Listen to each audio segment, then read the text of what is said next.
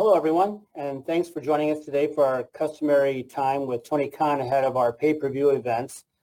This one to discuss Revolution just ahead this Sunday from the Chase Center in San Francisco. So just a few more quick housekeeping notes in the interest of time and giving opportunity, as many opportunities as many people as possible. We're going to kindly ask you to refrain from asking two-parted questions, and this includes write-ins, which we always welcome. And we always ask that the focus is on the pay-per-view because that's why we're here. And as Robin mentioned, please make sure your phone is unmuted. We control the muting and unmuting function here.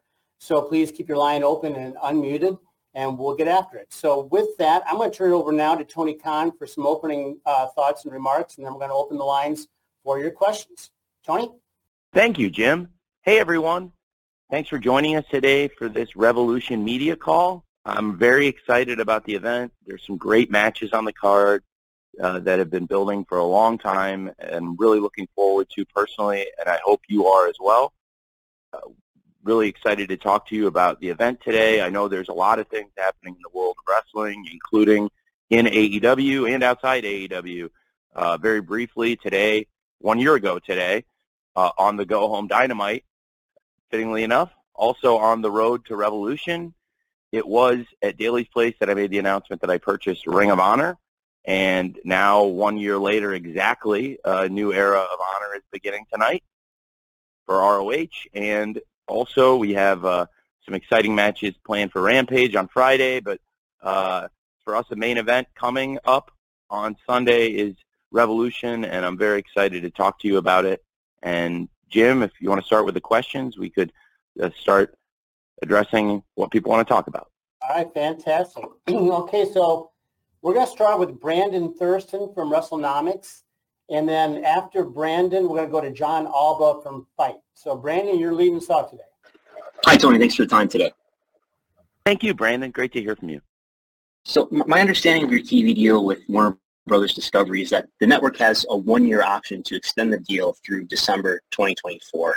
I just wanted to ask if I'm accurate on those details, and if so, has WBD already picked up the one-year option? It's a fair question to ask. I have avoided commenting on the specifics of our TV deal for legal reasons. It's not because I don't like answering people's questions or because I'm not a fun guy. It's because I am responsible for the jobs and livelihoods of a lot of people and their families. And in this case, I am not supposed to answer questions about the contract that we have or the media rights contract. We have a great partnership with Warner Brothers Discovery, and I just don't want to circumvent or violate those covenants, if that makes sense. I also feel terrible that I'm already commenting on the leadoff question. Brandon, do you have any follow-up or anything else you want to ask before I move on? Sure, I have a second one. Could you explain to us your strategy around house shows? Do you think house shows can be run profitably? And if not, what are the benefits that offset the costs? Thank you very much. I really appreciate the work you do, and I really appreciate you asking a question I can answer. Yes, I have a lot of thoughts on that. When we launched, we had a much smaller roster, and what we've done as the business model from the beginning is that we are a TV wrestling promotion, and the bulk of the revenue and the vast majority of the dates here will be filled by TV wrestling or streaming or pay-per-view specials. And with the rosters expanded, we have more availability, more dates on people, and also I do believe there's the ability to run house shows profitably, but I do think it's very, very challenging to make money on a house show as we're seeing, and that's why we're learning the economics of it. We're trying to build that division up slowly to where we can do regular house shows and do more of them, but right now it's kind of a stick and move situation. We're in the process of developing more house shows to follow up on House Rules in Ohio on March 18th in Troy, Ohio. We're all excited about that, and we're benchmarking that. I think by giving ourselves some downside protection in terms of having some built-in revenue on these shows, it's our best opportunity to lock in profitability and guarantee those will be worthwhile events. And there's a lot of people that want to work on them. There's people I've never asked to work on them that are already asking what's going on with them, so those probably won't be the people I'll be chasing down as much to work them. But I have a big group of people that really do want to work on them, and I think it's the kind of thing I want to utilize to the benefit of the roster, because the vast majority of the roster has made it clear that this is something they do want, house shows, and most people are chasing me down that they do want to work on the house show. So I'm very excited about that. And I think as we come out of Revolution, that'll be something very exciting for us that we have house rules coming not long after this huge pay-per-view. Thanks very much, Brandon, for your questions. Thanks, Brandon. Okay, as promised, I'm going to go to John Alva from Fight. And John is going to be followed by a write-in from Mike Johnson of PW Insider. John, your line is open. Thank you, Jim. Tony, always great to chat with you, especially before the pay-per-view here. Last night, you guys had a really intense segment to end the show between MJF and Bryan Danielson, and I'm someone who regularly follows Brandon Thurston's breakdowns of AEW television, and show structure has always been something I've been very fascinated in. I would love to know what your philosophy is in putting these shows together, especially in the lead up to a pay-per-view. This was one of the very few times in the last month or so that Bryan Danielson or MJF were actually in the main event segment. So how do you go about setting that structure for your shows, especially leading into a big blow-off at the pay-per-view? It's a great question. And it has been a mixture of trying to feature all of the prominent stories, most or many of which are featured in this pay-per-view Revolution on Sunday. And in doing so, trying to slot things in the show in a way that would do a favorable TV rating, and taking what has happened in prior weeks, trying to learn from that and do a better job the following week. I know that last week was the best we've done in a very long time on ratings, and one of our real high benchmark results, I really believe. I think it was tremendous for us to have not only our best audience, our biggest audience, and our biggest number in the 18 to 49 demographic of all of 2023, but also it was our biggest audience since the 3-year anniversary show of Dynamite on October 5th, I believe, and also the highest number in the key 18 to 49 ratings demographic that we've had since AEW Grand Slam on September 21st. Those are two of the most important shows on the annual calendar. And last week was a great episode, but it was also, some people thought it wasn't the most stacked up card of main event matches. It wasn't a special super card edition necessarily. It was a strong card, I thought, and strong stories, and I thought it showed that a lot of what we've been doing has been working, and there was a lot of interest in a number of the stories, including MJF and Bryan Danielson. A lot of their stuff has been in prominent positions in the show, but as you mentioned, not always at the end of the show. And in this case, leading into the pay-per-view, I thought that was appropriate, but also I've tried to put them in positions where they would have the best chance to get the biggest audience while balancing out what would be in the main event segments. Last week was a great example, I think, of a pretty steady ratings pattern throughout the show. We have a great lead-in, and we did very well last week to hold that lead-in, but also it led to steady results through the show. So it's a mix of trying to feature all the stories in prominent positions. A lot of times for Bryan and Max, it hasn't been the main event segment. It's been in that crossover around the 9 o'clock Eastern hour, or at the top of the show when we have a great lead-in flow, like we did for Max versus Takeshita opening the show. So it was a very exciting, intense promo segment, and I thought it was a great way to end the show. And I've seen examples of our shows and other shows where there's been a great main event promo segment. It's not what we always do, but there's times where I think it can be very effective, and I thought it was very effective last night with Bryan Danielson and those final words directed towards MJF ahead of the 60-minute Iron Man match this Sunday on pay-per-view at Revolution. Thank you, John. Thanks, John. I'm going to read you a writing question from Mike Johnson from PW Insider. I'm going to ask Chris Mueller from Bleacher Report to be ready after Tony replies to this question from Mike, inspired by Revolution. His question, Tony: we just hit the 3-year anniversary of Revolution 2020 in Chicago, which was the last AEW pay-per-view before the pandemic took hold.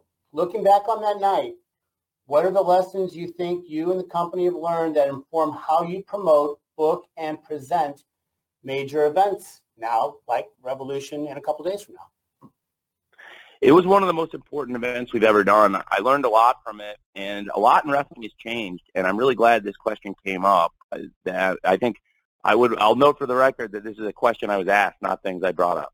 That is one of my favorite events. I think it's probably my favorite pay-per-view event we've ever done. The way the card came together is very interesting, and I'd like to go back and note, I don't have it all in front of me, but I do remember these things very well when some of these things came together, and I think there's some fuzzy memories of some of these things because there were some things on the card that came together earlier, and my philosophy going into that, and I think it was very well received at the time, and now it's been exactly 3 years, and it's interesting because a lot's changed in the world, and I would just go back and remind people that the way some of these things came together. Jon Moxley versus Chris Jericho for the World Championship had a long build. It really had kind of hinted at the end of 2019 we'd go in that direction, but it really picked up at January 1st. And they had months of build going into that event, and of course, there was the idea that Jon Moxley had been offered the spot in the Inner Circle. He turned that down and then went to war with Chris Jericho. And at the time, the Inner Circle, that was a great story and a great main event program.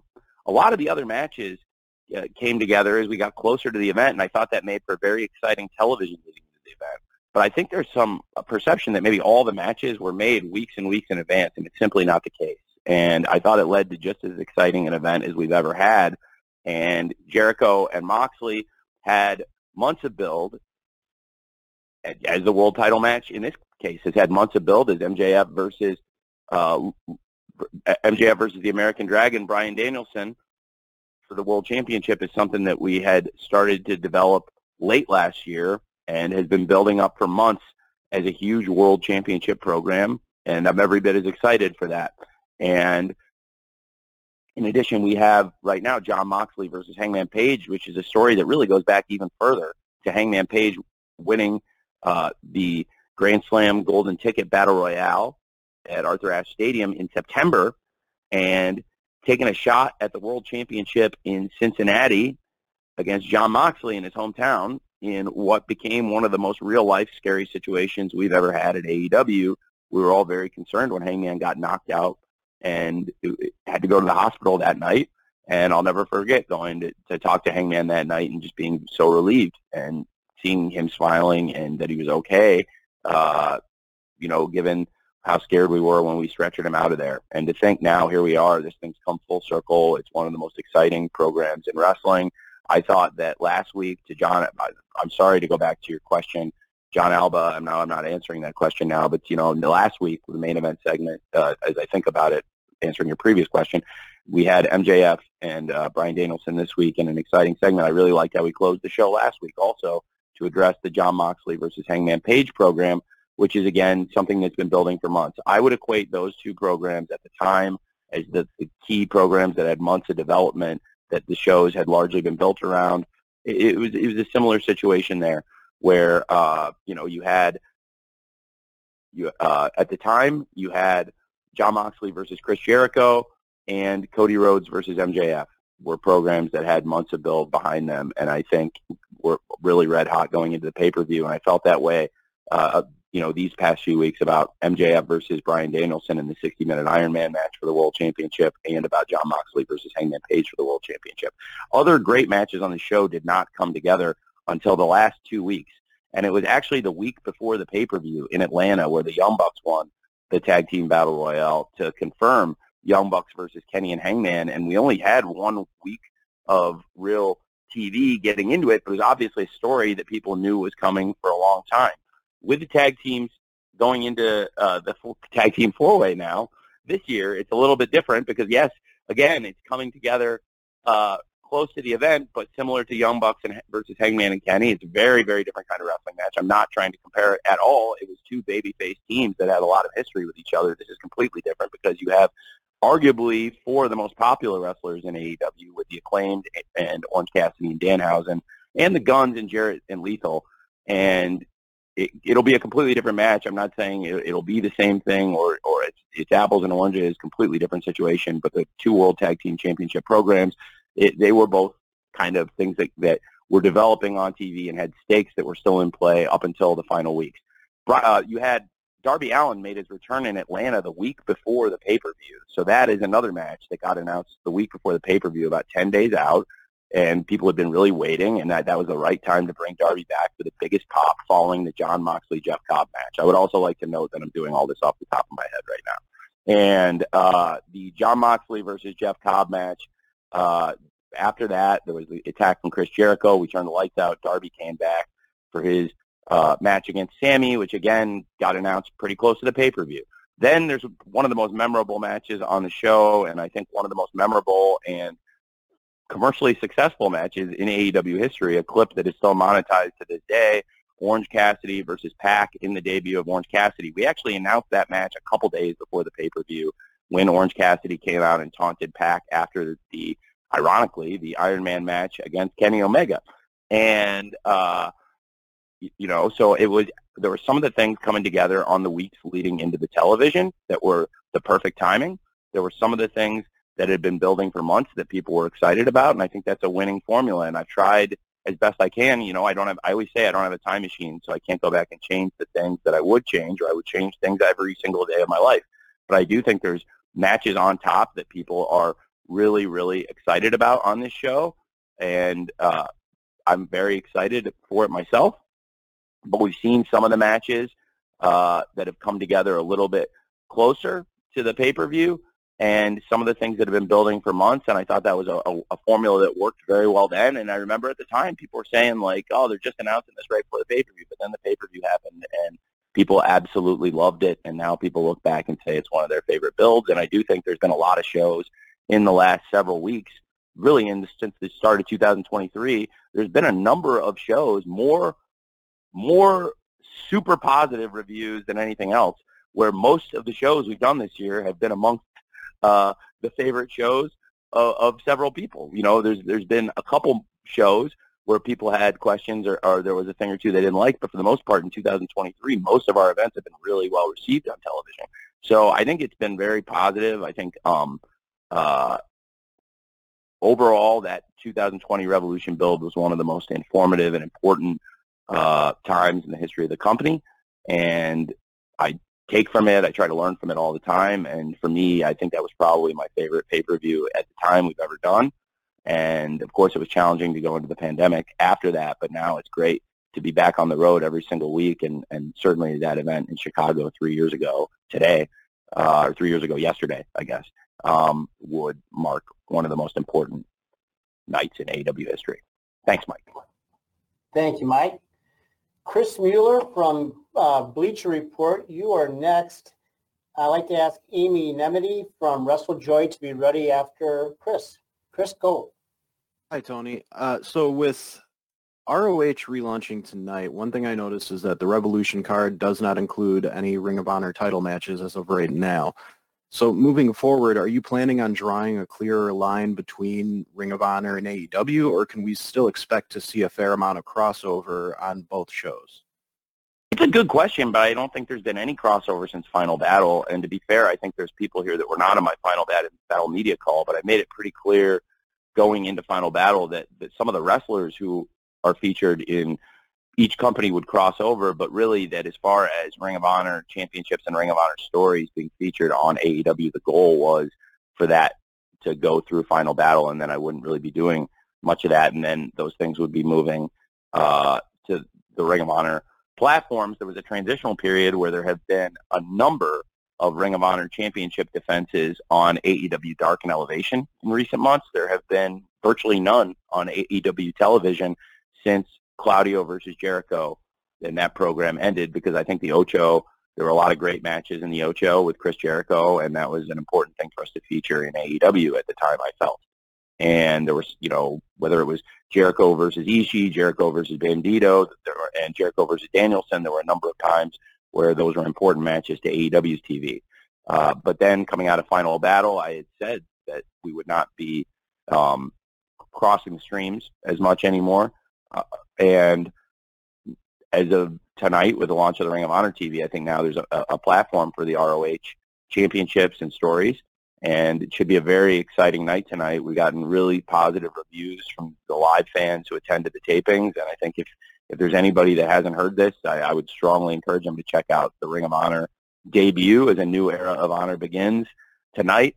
But yeah, just so you know, that's something I have been trying to do for months, and I think a lot of people have taken notice of it, and it's been mostly received pretty positively, and that's why it's been that way for a couple months.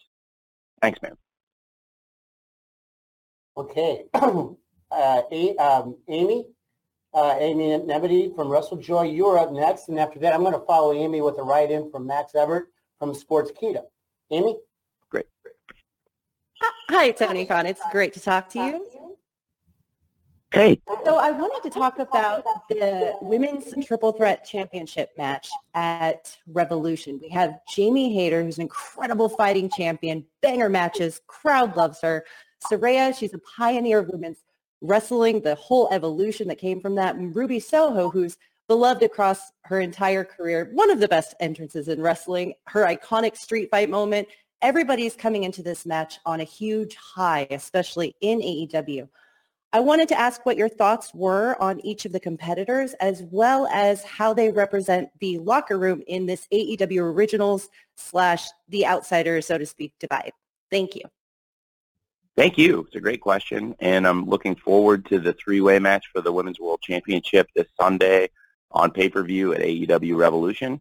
I think, as you said, each of them represents a very different history in pro wrestling and in particular in AEW, and each of them has a very different perception among the locker room. I'm probably not the best person to speak of how people are perceived in the locker room, but I can speak to what I know to be a fact and what I think.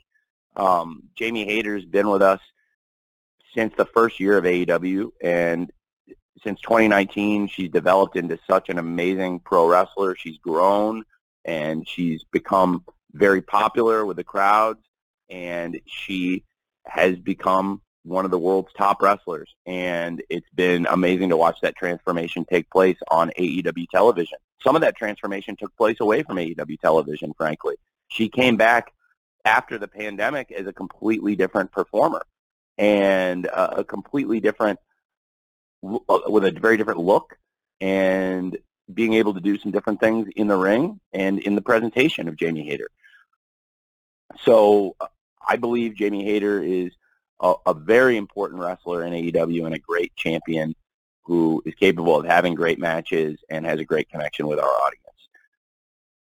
Ruby Soho has been here for a long time. She hasn't been here the whole time, but I think she's been here for, roughly half of the length of AEW, which is why it's fitting that I think she's in the middle of this thing, because she's worked with Saraya and Saraya's friends in the past, so she does have a closer relationship to them than a lot of our locker room would, and knows them well, and also has a close relationship to our locker room and knows them a lot better than somebody who just walked in off the street like Saraya.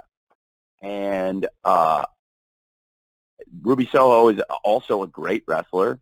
As you mentioned in the lead-up question, I think it was a great point. Ruby Soho has a great reputation as a brawler also, and had a great moment this year in that great street fight, teaming with Willow Nightingale to defeat Ty Mello and Anna Jay, who are also noted street fight enthusiasts. And I thought that was a great match, and Ruby Soho's having a great year, and has picked up some really big wins in AEW this year, and is certainly a very worthy top contender. You have Saraya on the other end of this spectrum, who has come into AEW as a big-name free agent and has gotten a great platform. I personally like Saraya a lot. I think a lot of the lifeblood day one AEW fans did not take kindly to the way Saraya tried to endear herself to the crowd. And to be fair, that's one of the things that happens in AEW when people have the chance to use their own words, because I think we had good talks about bullet points and about building up Saraya versus Britt Baker, but I believe some of the things in the lead up to that match that Saraya said really endeared the fans to Britt more than her.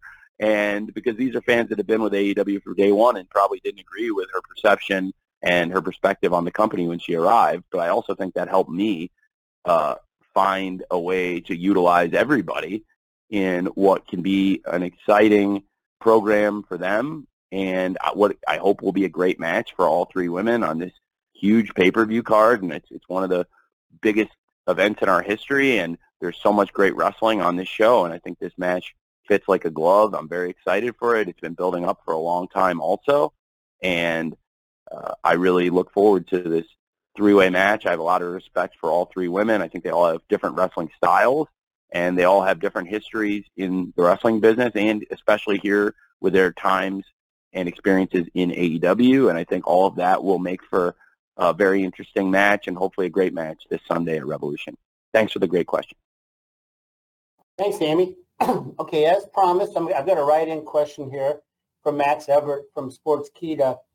John Orchiola from Screen Rant, you will be after Tony addresses the following question from Max, and that is, how did booking a 60-minute Iron Man match on this weekend's Revolution card impact booking the rest of the card and perhaps even last night's Dynamite? What a great question. It is the longest bell-to-bell match we've ever planned to feature on pay-per-view. We've never allocated this much time to any one match. I think there's been a couple times I've allocated a good amount of time to a match, but never what you have to do for a 60-minute Iron Man match. So in terms of formatting the pay-per-view, it is a bit different. It's less matches than we've done on some of our pay-per-views, but I think it will be a great event, and there will be a lot of time for the main event, to say the least, but there will also be a lot of great matches on tap for this card that I think people are really looking forward to. I didn't do as many matches on the pay-per-view card as I normally might have, but I also think we have as much exciting stories or TV as ever. And to your great question about how that affected last night's show, we saw that the Face of the Revolution ladder match, which has been featured the past few years at the Revolution pay-per-view card, I thought the best chance to get that involved and utilize that IP and utilize that match that fans enjoy, and give a great wrestler like Powerhouse Hobbs in this case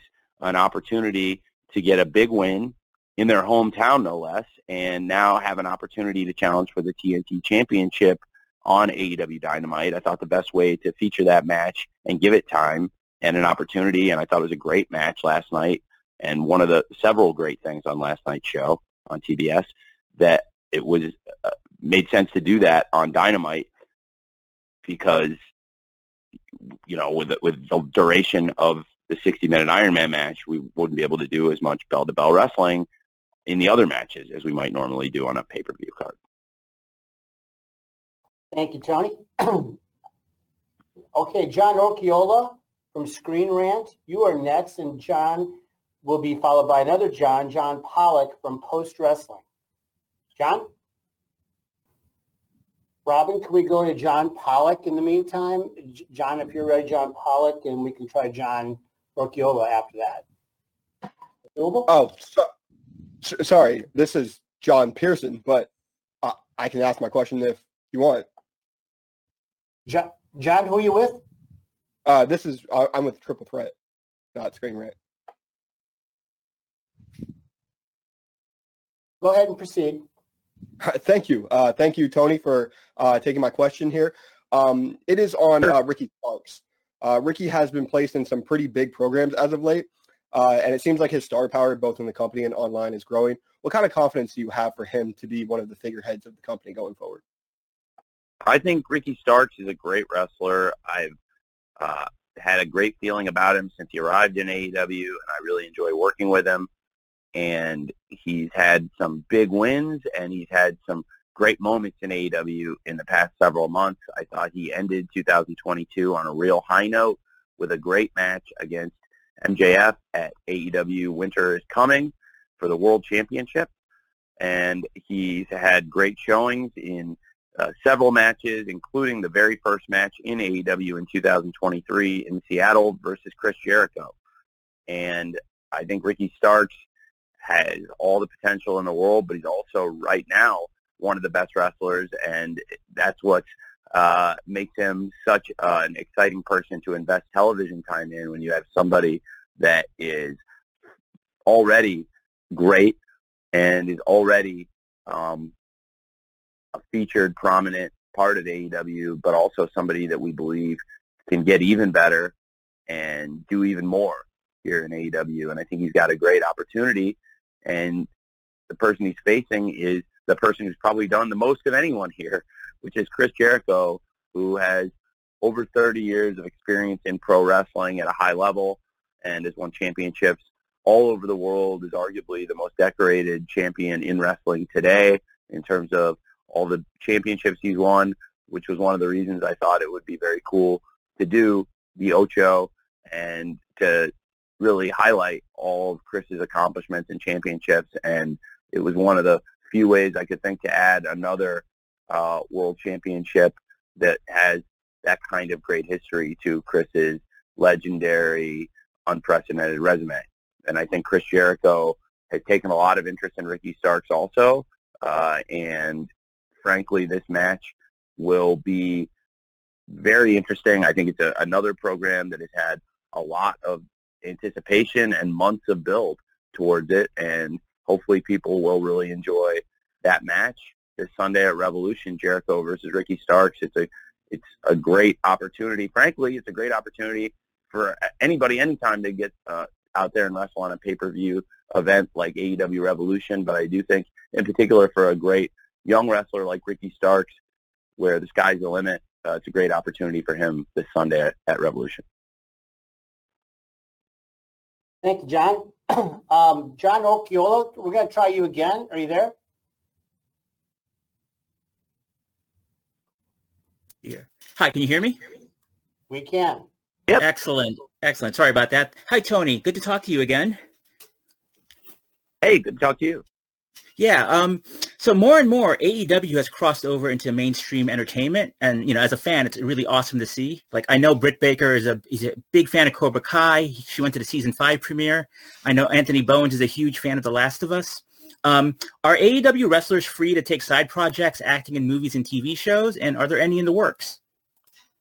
We work with the wrestlers in AEW anytime they have a big opportunity. If people come to us and say this is going to be good for us, and even if it doesn't even have to be great for the company, as long as it's not going to hurt the company, if it's going to be good for them, I want people to have these opportunities and take advantage of them. And I want a happy roster, and as long as it's not going to hurt AEW, I want to try and facilitate that. So when people have opportunities in film, television, or other media, if it's not going to affect the storylines of the TV in a major detrimental way, then of course we always want to try and accommodate these things when possible. And we've had people come into AEW, and that was one of the reasons they really wanted to come here, is there are other opportunities in wrestling. They weren't given that kind of freedom for outside projects when they're not working on TV for us. So I think that's a great question, and I think that's one of the things where we've set ourselves apart as being a very accommodating place to come and wrestle. Thank you. Tony, I've got a write-in here from Joey Hayden from the Dallas Morning News I'm going to read to you. And then after I do that, Trevor Robb from the Edmonton Journal will follow. Joey Hayden from the Dallas Morning News asks, was there any thought to work Adam Cole back into the mix ahead of the Revolution pay-per-view, or did his recovery more accurately align to be his comeback match to the debut of All Access? Jim, can you ask that one more time? Sorry, my phone cut out mid-question for a second. Can you please, I want to make sure I didn't miss any words. Thanks. Joey wants to know, was there any thought to working in Adam Cole into the mix ahead of the Revolution pay-per-view, or did his recovery was it a better fit for his comeback match to the debut of the All Access program? There are a number of factors that played into that decision, but I think it's going to be very exciting here this month to have Adam Cole, one of our biggest stars, back in the ring. We're going to feature that story very prominently in AEW All Access, which is coming up this month, following AEW Dynamite on TBS. Immediately after the show, it will be a weekly 60-minute series, and the night the show premieres will also be the night Adam Cole returns to the ring, and then you'll be able to watch the start of that journey back to wrestling for him. And each week after Dynamite, we'll be following some wrestlers from AEW, some of the key people backstage, and Adam Cole is one of those people, and we'll follow the road to his comeback, including his life at home with Dr. Britt Baker, DMD, and also with his family and so many of the challenges that went into this comeback that we're all looking forward to. Certainly also would be something great for the pay-per-view, I think, which is what we're all completely focused on. But I think in terms of giving him the most amount of time to recover, the most amount of attention to the match, and also as a cross-promotional opportunity with a new series that we're very excited about with AEW All Access for a number of reasons. Everybody, including our partners at Warner Brothers Discovery, TBS, and TNT, I think everyone agreed that for Dynamite on TBS and for All Access on TBS, and the symmetry of the story and the nature of the comeback, that these things would all do very well, hopefully packaged together on TBS. Okay, thanks, Tony. Thanks for that question, Joey. Trevor Robb from the Edmonton Journal, you are next. Samantha Shipman from the Daily DDT. I'd like for you to be ready after Trevor and Tony chat. Trevor? Hey, Tony. Thanks so much for taking the time and answering my question. Thank you. I just wanted to talk about the style and the presentation of AEW, because it has had a bit of a makeover here of late. You had a new entrance starting at the year. You have new videotrons and graphics. We saw now with Ring of Honor restarting that there's a new presentation that's now filtering over to dark as well.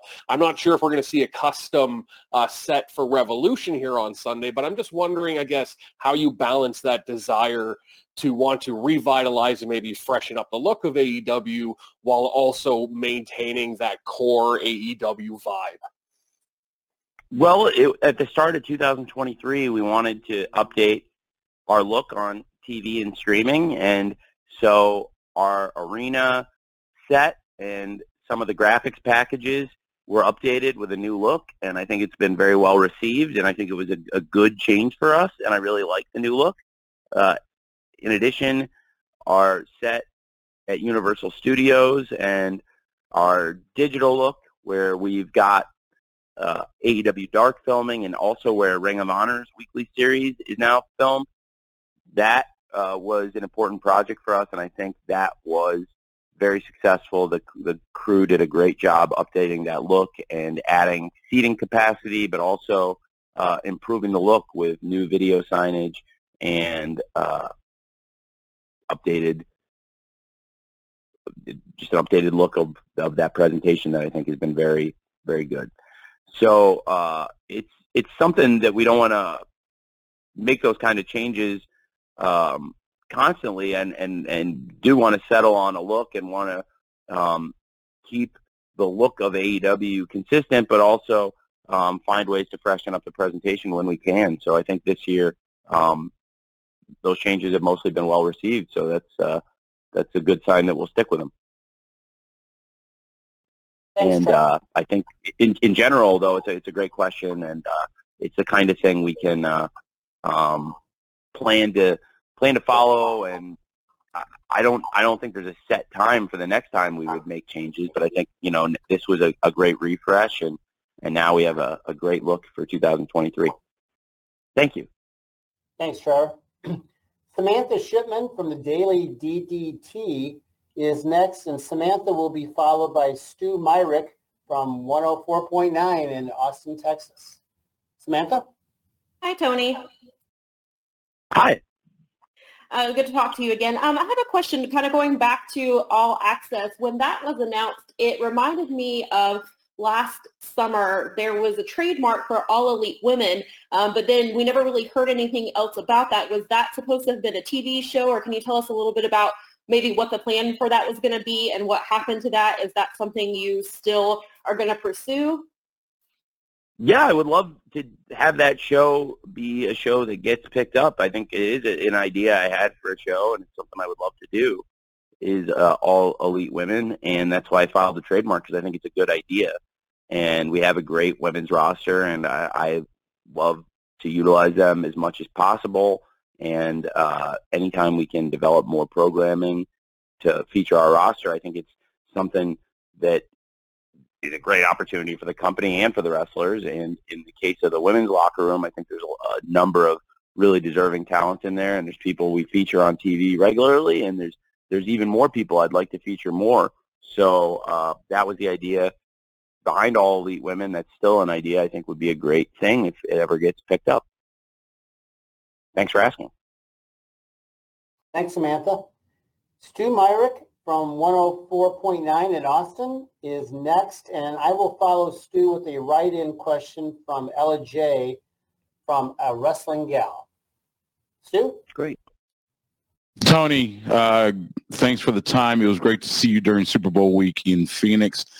Someone that looks like won't be involved in Revolution, Eddie Kingston, who on AEW social media seemingly quit. Have you talked to Eddie since last night? Can you address this in any form or fashion? Yeah, I have talked to Eddie since last night, and I would encourage people to stay tuned to pro wrestling. Stay tuned to AEW and other forms of pro wrestling. Of course, there's a lot of exciting things happening in the sport, in AEW, and also in our metaverse of pro wrestling, including New Japan, and of course tonight the launch of the new Ring of Honor. So a lot of exciting things happening, and I have had a chance to talk to Eddie about that, and I'd say stay tuned to the wrestling business, and then you'll see what happens next. Thanks, Stu. Okay, Stu, we appreciate that. Okay, here's the question from Ella J. from A Wrestling Gal, and Ella will be followed by Bill Pritchard from WrestleZone. Ella has this question for you, Tony. AEW Revolution will hold the first 60-minute Iron match in company history. Why do you feel that now is the time to have this type of match? Well, I think it's the right time, and it's the right match. MJF versus the American Dragon, Bryan Danielson, in a 60-minute Ironman match for the AEW World Championship this Sunday at Revolution, because it is the ultimate test of a pro wrestler's stamina, their strength, conditioning, and their creativity. And I think these are two wrestlers that have all of the physical and all of the mental tools to put together an incredible 60-minute Ironman match. And I think it's something that for the fans of pro wrestling, this is a great pay-per-view main event in my mind, because you know you're going to get this value. AEW is going to deliver the match. You know, we're gonna put the time into it, and you know that frankly, if this match for months and months, I think people would love to see any kind of Bryan Danielson versus MJF match. The story's been building, and I think a one-on-one, one-fall match would be very exciting, and I think people would really look forward to it, and it would be a great pay-per-view event. I think it adds that much more to this as a hook, knowing that it's going to be a 60-minute Ironman match. We've never had a 60-minute Ironman match before, and, you know, the first 30-minute Ironman match I referenced earlier on the call was on the road to Revolution, actually on the go-home television in Kansas City 3 years ago this week. And that was an amazing match. And to think that we're going to go twice as long in this match, it is crazy to think. And I thought that was a great value for the fans to get that match on TV. You don't normally get things like that on TV. At least you didn't when we launched. And now there's so much great wrestling, largely on AEW TV every week. And I believe the nature of the match, the duration, the rules, the structure and the format, it all lends itself to a classic. And I believe MJF and Bryan Danielson are capable of having that classic match. And over the months since Bryan Danielson won the championship under, since MJF won the championship under questionable circumstances at Full Gear, utilizing Bryan Danielson's mentor, Lord William Regal, in his pursuits, and then cast Lord Regal aside, I think the story has continued to build, and now it's become such a personal and intense rivalry between the two men that I personally cannot wait to see them share the ring. And the thought of them sharing the ring for 60 minutes this Sunday gets me very excited as a wrestling fan. So that was the idea behind it, and hopefully it's getting people excited as we get towards the pay-per-view. It seems like a lot of people are looking forward to it. Thanks for the great question. Yeah, indeed. Thanks, Ella. We got about 10 minutes to go, so let's do a little lightning round here. We're going to try to get 3 or 4 more in. Bill Pritchard from WrestleZone, you are next, and we're going to follow Bill with Will Washington from Grab City. Go, Bill.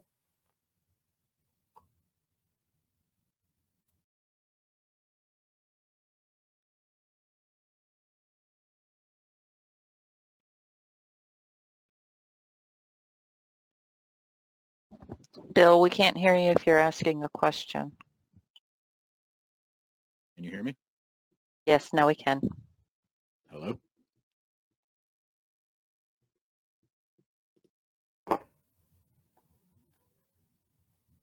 Bill, can you hear us?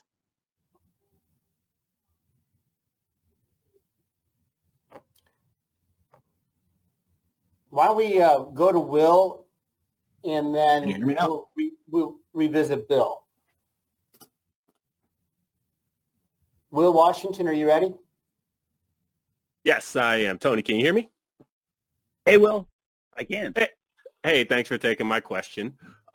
So talking about the card, there's currently 8 matches booked in official capacity on the card, which is at the moment one of the smaller cards that you've ever put on pay-per-view. Obviously, the 60-minute Iron Man match plays a big factor in that.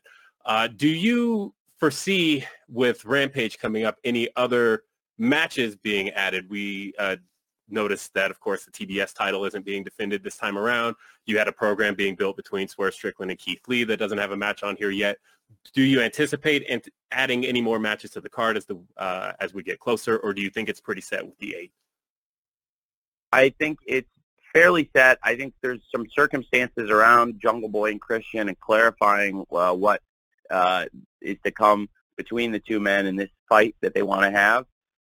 But Christian had been out injured until a couple weeks ago and made his return to TV. And there were so many hot things happening leading into Revolution, and that added some fuel to the fire, we thought. It was a great promo last night by Christian, I thought, and got people excited for that. So that's a situation in flux, as I mentioned, in the original Revolution in 2020, a lot of matches that had months of anticipation and build, and then some exciting things that came together in the final few weeks that made the go-home TVs that much more exciting. And I think with the 60-minute Iron Man match on the card, it would be challenging to get more matches on the main pay-per-view card. But I do think there is potential. We still haven't announced anything for the pre-show. There's still potential there, but I do think in general the 8 matches on the pay-per-view card, given the 60-minute Iron Man match, makes sense in the formatting. So that's probably what we'll end up with, is my instinct. Thanks for asking, Will. It's a great question, and I know that I think people should still tune into Rampage because there will be impact on the event this weekend from tomorrow's show. But as far as beefing it up and adding a completely new match to the card or adding anything in, I think that would be a challenge to the timing, and I want to make sure all the matches have a good amount of time to have great matches. And, it seems to be overall by the fans pretty well received because I think everybody wants to make sure that all those matches have, good time, and that we still have plenty of time allocated for the 60-minute Ironman match for the World Championship. Thanks for asking, Will. Thanks, Will. We're going to try Bill Pritchard again. So Bill, be ready here. And then I'm going to follow Bill with a write-in from Corey Smith of City Wrestling Radio. Bill, you there? Can you guys hear me now? Yep, we can. Oh, okay, perfect. Good afternoon, Tony. How are you? I'm well. How are you? I'm good now that I got on and worked out my tech issues. Good. What's your question? A few weeks ago, you were on the Baby Huey show talking about how, and this kind of goes along with Will's question, about how you weren't going to try to stuff too much into the Revolution card because of the Iron Man match. But how do you feel about the perception that your pay-per-view cards are running too long? And I want, before you answer, note that most of the original cards for a few years had single-digit match counts on them. It really wasn't until the past few months that it started to go over double digits. So, and this is sitting at 8 right now. So how do you kind of feel about that perception that the cards are running too long, or you're trying to put too many matches on one show? Well, the cards have been, other than Double or Nothing 2022, because that was a unique situation with the NBA having a Game 7 on the night of our pay-per-view, that we didn't know that series was going to go 7 games, and it's very unlikely in general that series do go 7 games. So I planned a little bit differently and put a lot of the meat of the card right after the game, and that did seem to serve us well because that was the most in-show late buys we've ever done for a pay-per-view. And so I do think that was an effective business strategy. And on the West Coast, certainly it didn't hurt the energy of the show at all, because the energy for the last 3 matches was probably the best energy in the entire show, for Anarchy in the Arena, the World Tag Team Championship match, and the World Championship match. And I think the duration has been the same for all of them. I believe we've done about 16 shows, and they've all been the same length except for one. Now, in terms of the number of matches that we've played with a little bit, but we've always had long matches and a lot of stuff on the pay-per-views. I think this is a good number in terms of letting the matches breathe, but this also is a little unique with 8 matches in that it ensures that we'll have the appropriate amount of time for what will be a historic main event, something that's really unprecedented here in AEW. We've never tried. And I'm very much looking forward to it. It seems like it's been very well received by the fans, and I understand. I would love to get, as many wrestlers as possible on the pay-per-view card, but obviously there has to be a balance, and it seems like for this Sunday, it's been very well received by the fans. Okay, Tony, thank you. And this is going to take us right up to the hour, so we're gonna finish, I believe, here with Corey Smith from City Wrestling Radio. And it's an appropriate question, Tony, for the occasion. What was some of the deciding factors to bring AEW Revolution to San Francisco and the Chase Center? What a great question. The Chase Center is one of the best events Revolution is one of our biggest events, and the Chase Center is one of the best arenas in the country. And the Bay Area is one of the top markets. It made a lot of sense when there was availability at the Chase Center on the weekend, and to be able to bring AEW Dynamite last night and AEW Rampage tomorrow night to the historic Cow Palace. We were just very excited about this opportunity. It's a really important market for us. It's been a great TV market for AEW, and there's so many fans in the Bay Area, and that's why we wanted to bring this big event, this big week here to San Francisco and the surrounding areas.